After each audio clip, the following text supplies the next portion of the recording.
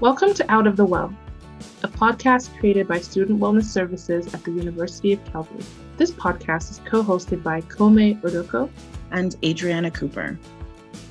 In this space, we explore a variety of wellness topics, working together to share practical tips about health and wellness that are more accessible to the university community and increase flourishing in our everyday lives. Our well sits on the traditional territories of the people of the Treaty 7 region in southern Alberta, which is also home to Métis Nation of Alberta, Region 3. We recognize that this land is home to a diverse group of people, and we offer gratitude for the ability to live and learn on this land. So whether you are looking to draw from your well, refill it, or just looking for a place to rest, we hope that this space can be whatever you need it to be.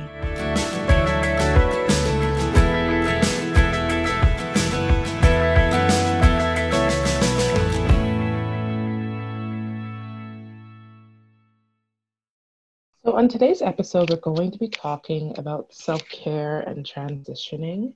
I think as we get to this time of the semester where things are beginning to wrap up, and with kind of the hustle and bustle of this unconventional school year, we're hoping to talk about self-care and how folks can take better care of themselves as we move into more, I think folks may say, unsure or uncertain times, and how to manage some of the emotions that come with uncertainty, especially living in the last year and a half of COVID-19, figuring out how to move forward when things don't seem very clear. So I will let our guests introduce themselves. So my name is Kelsey McWilliams, and I work at Student Wellness Services as a Student Support Advisor at University of Calgary. So that's my role.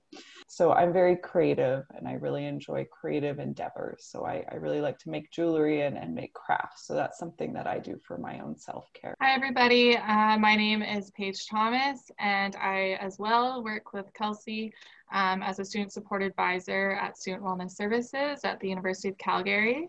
I am the Indigenous Student Support Advisor, and myself as well, I identify as Métis. So I really like to bring Indigenous ways of knowing and being into my practice, and really like to look at self-care in a practical way and make it a little bit easier to understand. For things that I like to do for self-care, it's interesting. Kelsey, I too just started making jewelry and love different craft projects. But something that has really been a lifelong thing for my self-care is riding horses. I just love animals, but I really love horse jumping as well. Thank you so much and welcome. So let's get into defining what self-care is. So self-care, and the reason I thought it would be important to talk about it is because I'm a social worker, and we talk a lot about self-care in social work. It was a long time before I really understood what self-care meant. I remember going to class and, professors would talk about what do you do for your self-care at night? And everyone's like, I don't know, I have a bath, or I go for a run, or something that maybe is really simple. And for a long time, I really thought that's what self-care was, until I started working in the field. And I realized self-care is something that's a lot more intentional. And it's something that is a well-rounded experience. So it's not just doing one activity and then sort of feeling a little bit better afterwards. It's really about having intentional acts, things that we can do to build ourselves up, but also to move forward. And sometimes it might be unpleasant as well. But there are things like, for example, your taxes. Like, we all have to do our taxes, and we don't like doing them, and we don't like having to pay money. But it's an important act, and it's an intentional act. And after we do that, generally we do feel better. So that's a part of our self-care as well.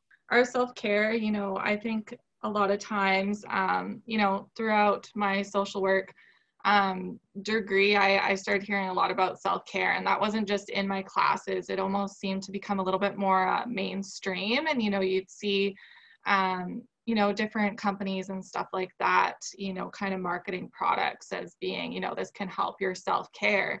And a lot of those times it, was, bubble bath or different lotion and stuff like that. And so, it was kind of hard for myself as I was a new social worker, to really conceptualize what was self-care for myself. Because some of that stuff wasn't working for me. One way that I like to look at self-care is that it is a way to manage stress. And it is a way to have those additional resources for yourself, which increases the ability for yourself when you're experiencing stress to be able to reach out to those resources or enact those resources to really help manage your stress and your emotions that you might be experiencing. Why are we talking about self-care, and how this relates to the university experience? We know that as a university student, and when you're in the midst, especially of right now, we're in the spring, and the spring course load can be really heavy. But that being said, stress and anxiety affect our university students at really high levels. A lot of students come to us and say, they used to be able to participate in different activities or had more time for friends, and now, they're just feeling these overwhelming sense of feelings with the transition that they may have experienced into university, and trying to manage their stress and just really feeling off and not really sure why. But then when you kind of start to ask, well, what have you been doing for yourself, or what are things that, aren't included in your life anymore? That's often part of it. Self-care can really help to add to trying to find that balance for yourself where you feel like you're able to respond to different stressors in your life, whether that be school as a stress or family responsibilities or community responsibilities, so that you can be the best that you can in your classes. While we were prepping for this episode, a topic and kind of a theme that came up was the idea of self-soothing.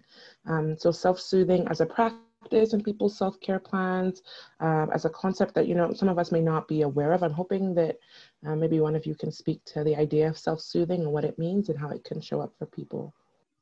Sure. First, I want to take a second to talk about or define self-soothing. Self-soothing is doing an activity that provides comfort and distraction. And sometimes it's necessary to indulge in self-soothing because it can help us to stabilize our negative emotions. We need self-soothing just as we need self-care. Examples of self-soothing may be things like having a bubble bath or watching your favorite movie. So let's say you decide that, for some of your self-care, you really enjoy watching Netflix. We all do, and that's 100% okay. But are you watching, 3-4 hours of Netflix while you're supposed to be writing a paper?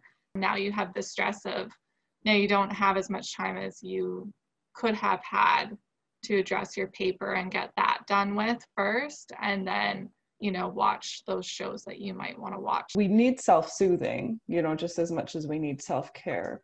But when we have too much self-soothing, we are then neglecting, our self-care as well. So writing that paper is a part of your self-care.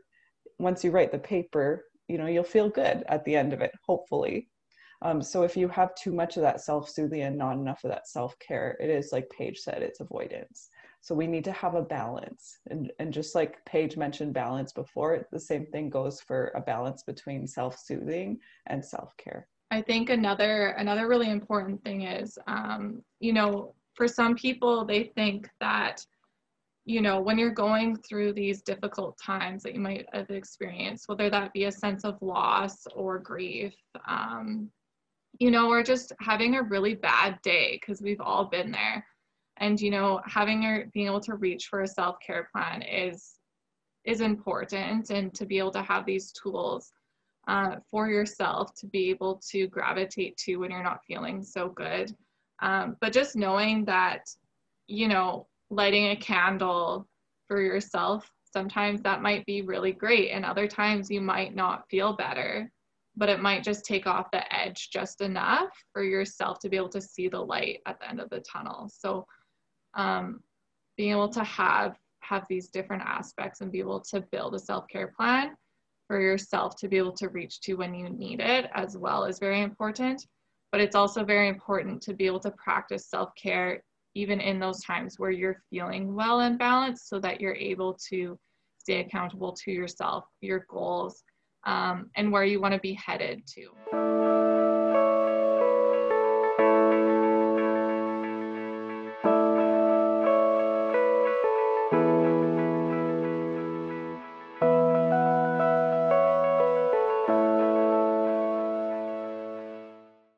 So this is going to be our 10-minute segment on how to actually create a self-care plan. We hope this will be useful for the listeners. In building a self-care plan, you know, it encompasses a lot of things. It encompasses different areas of your life, different aspects, your coping, your goals, etc.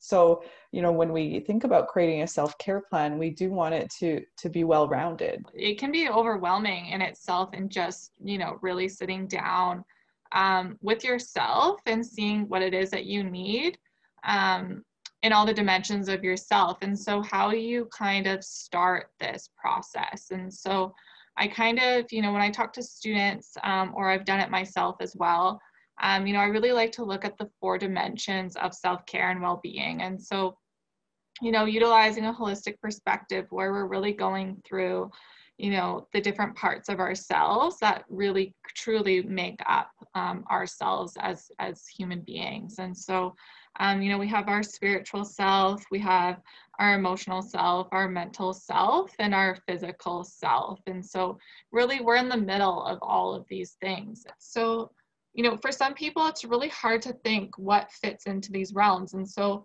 you know, I found, you know, either having a list of questions and then being able to kind of fit it into these realms to kind of that you create for yourself. You can think of what calms you, what motivates you, you know, what motivates you to get out of bed every day, what's comforting to you, you know, when you're feeling sad or lonely, what's that comfort, what makes you feel fulfilled in your day, how do you express yourself?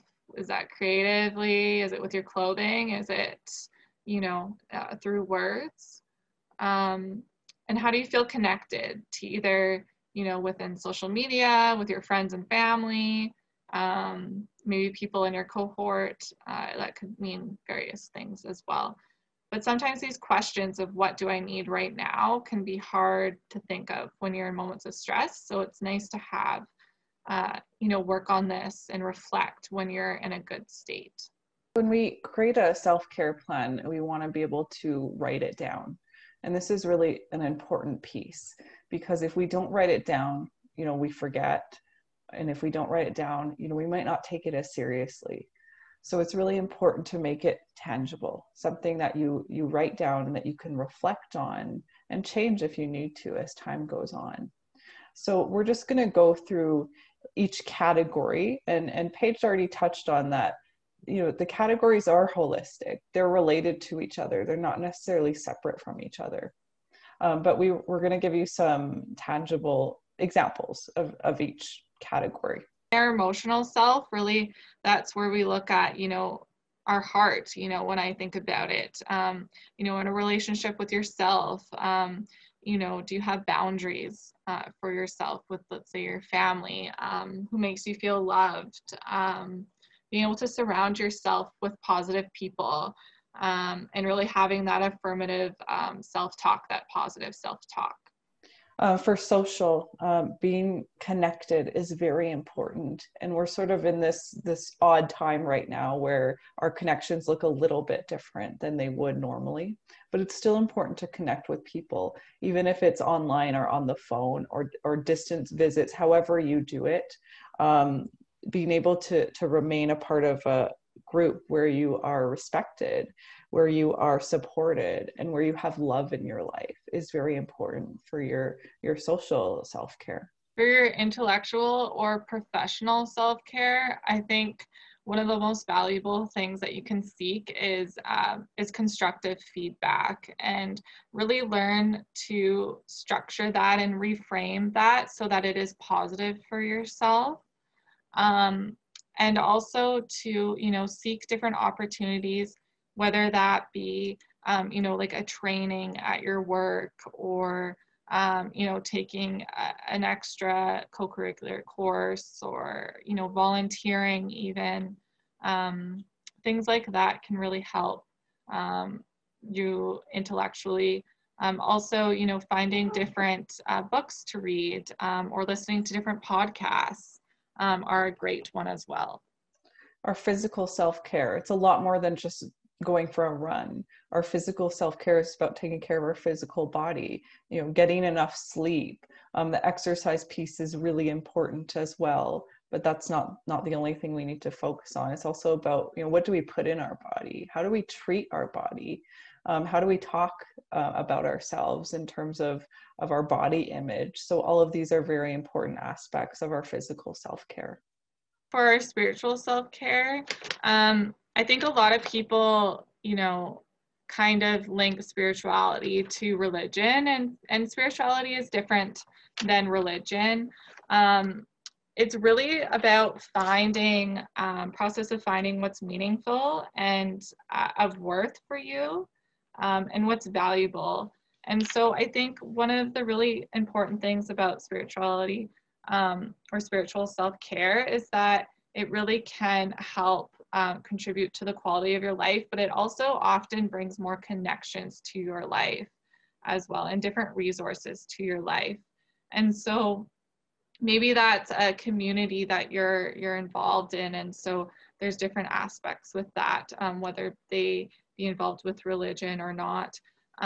It can also be, listening to music. For some people, that is, brings a lot of connection for them, whether that be in with lyrics or the sounds that music can create. I think as well as, looking to inspiration through either a book or poems can be spirituality for some people. But for some people, it's meeting with, someone such as like a knowledge keeper, or someone from a religious organization. For some people, that is what spirituality is for them. But just know that it doesn't have to be. It can be in different forms as well. And then finally, the last piece being our practical self-care. So what do we mean by practical? It's like the tasks and the errands that you have to do just to have a day-to-day household running. So for example, making a budget, paying your bills, that's all practical self-care. Doing laundry, cleaning your bathroom once a week, or whatever it is that you might do for your practical self-care. And then we also see that financial plays into that as well. Yeah, and I think that, as we go through these things, maybe you think that you're already great at practicing self-care.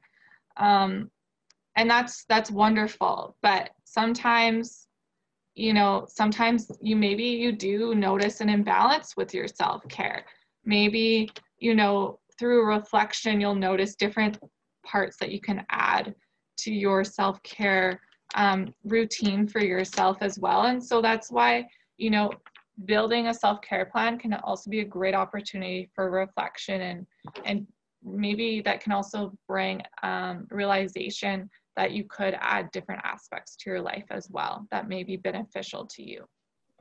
And when we're creating our plan, we also want to really be aware of what our coping strategies are and what type of coping strategies we use, whether they are good or bad. Do you, bite your nails or drink too much wine when you're stressed or when you're anxious? Or do you talk it out with your friends, talk it out with family members? It's really important to be aware of what your coping strategies are and how it relates to your self-care as well. And I want to touch on SMART goals. So when we are creating a self-care plan, we do want to utilize SMART goals. So SMART goals are goals that are specific, measurable, attainable, realistic, and timely. So when we're making a plan, we want to utilize this type of goal. So I'll give you an example. Say, as a part of my spiritual self-care, I want to practice mindfulness or meditation.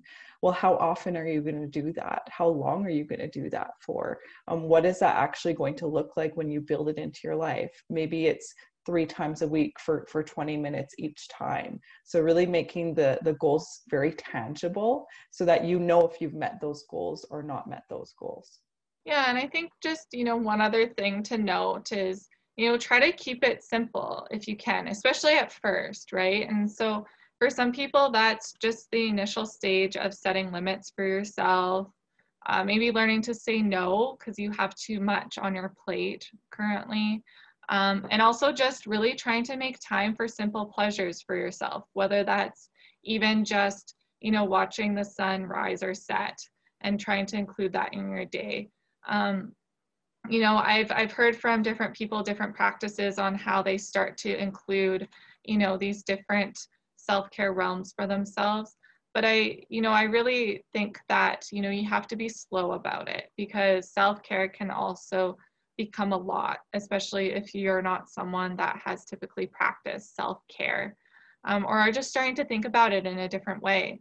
And so including even one practice into a month, and trying to really stay focused on that one practice to try and just make your wellness just a little bit better, and seeing how you do with that. And then going back and seeing, did you hit that SMART goal for this month? And then maybe next month, including another goal for yourself. So that's our self-care plan in a nutshell in 10 minutes. And we hope that this will be useful to you.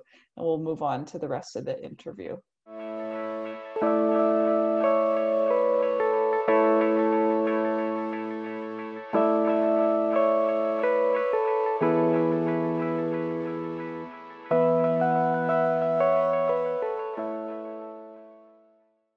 Let's talk about transition, and what does transition bring up for people? I'm reminded of my transition experiences in and out of university. I'm just kind of reflecting on the fact that my transition into university was very exciting. It was brand new. I was like, oh my gosh, there's so many cool things that I can try. And kind of contrasting that with my transition out of university, feeling kind of lost and not really sure what I was going to do, not really being sure what I did wrong, or if I could have done things better. Thanks for sharing that story, Kome, because I had a very similar experience transitioning out of university. It took me about 3 or 4 months to find a job. I also had moved cities and thinking, oh, this is going to be really exciting, but it was really hard. It was really hard to settle somewhere else. And the transition itself, I think I felt a bit lost even for about a year after that. So it was a really hard transition. And I do just want to give space and acknowledge that it's really exciting to be done your degree, but it's really challenging because your life is going to change now. And especially amidst this recession and the pandemic and all this stuff happening, it's making it even harder for folks as well. I remember, entering university, I had such big goals. My degree path had changed partway through my first degree. And when I left, I was in a job that wasn't relevant to my degree. It was a pretty good job, but, I needed to find a job that was, more relevant in my field. That was a very stressful time because I didn't see myself where I wanted to be, and I really wanted more. So I found myself reapplying again for the social work program at U of C. Yeah, so the transition out of university for myself was, I was actually a mature student when I went back to school the second time. So I had already lined up a position for even before I graduated. And I knew that I needed a bit of time to just relax because I'd been in school for 5 years and was exhausted. So, I took a little bit of a vacation, and that was what my transition kind of looked like. So, it was difficult, but it was good. It was a good transition. Yeah, I think it also highlights that sometimes you don't need to have a plan out of transitions. It's okay to just have the time to relax and recover. And I think that's kind of tied into the stuff that we've been talking about relating to self-care, is that, it's also realizing that sometimes the next step is a break. I think that even translates into self-care and how you really have to be flexible with it. And some things work really well for some people, and for others, they don't work at all. And it's a lifelong process, just like transitions are as well. And so sometimes they're easy and sometimes they're hard and sometimes they're messy. It's not really a linear path, and just trying to normalize that it's okay if your life isn't, X, Y, Z. Maybe it's, A, B, Z, Y, X, right? It's okay.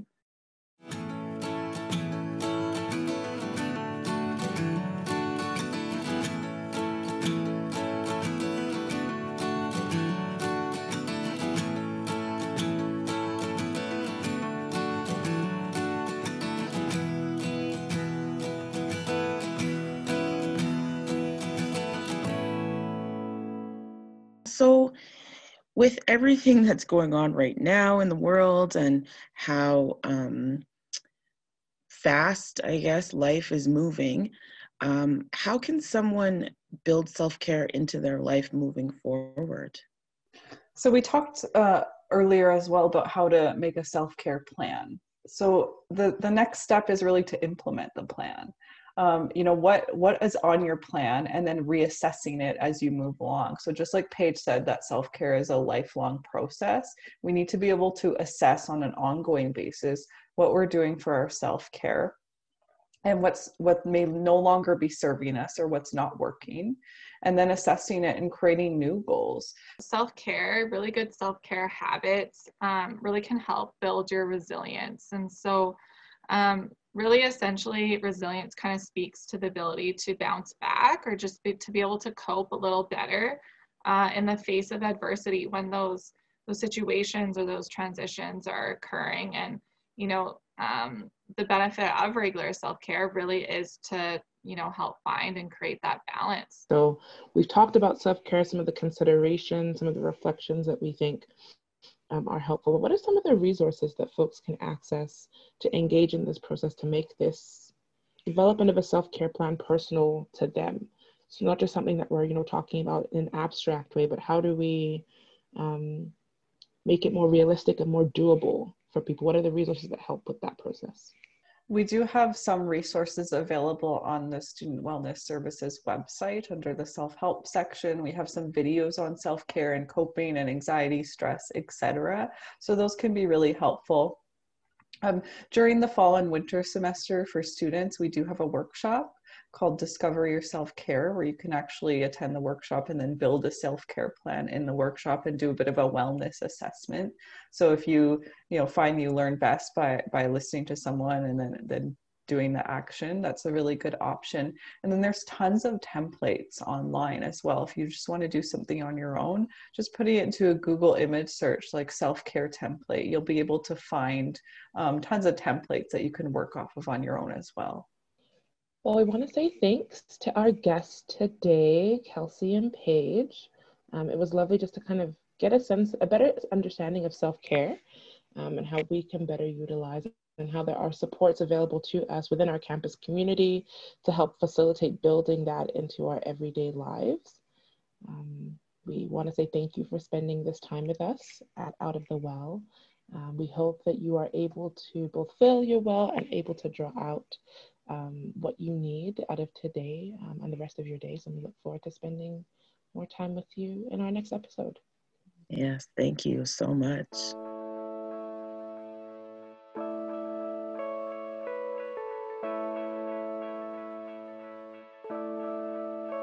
Out of the Well is a collaboration between Student Wellness Services at the University of Calgary and CJSW 90.9 FM. Special thank you to Alex Clausen at Zebra Vision Audio for producing the music heard in this episode.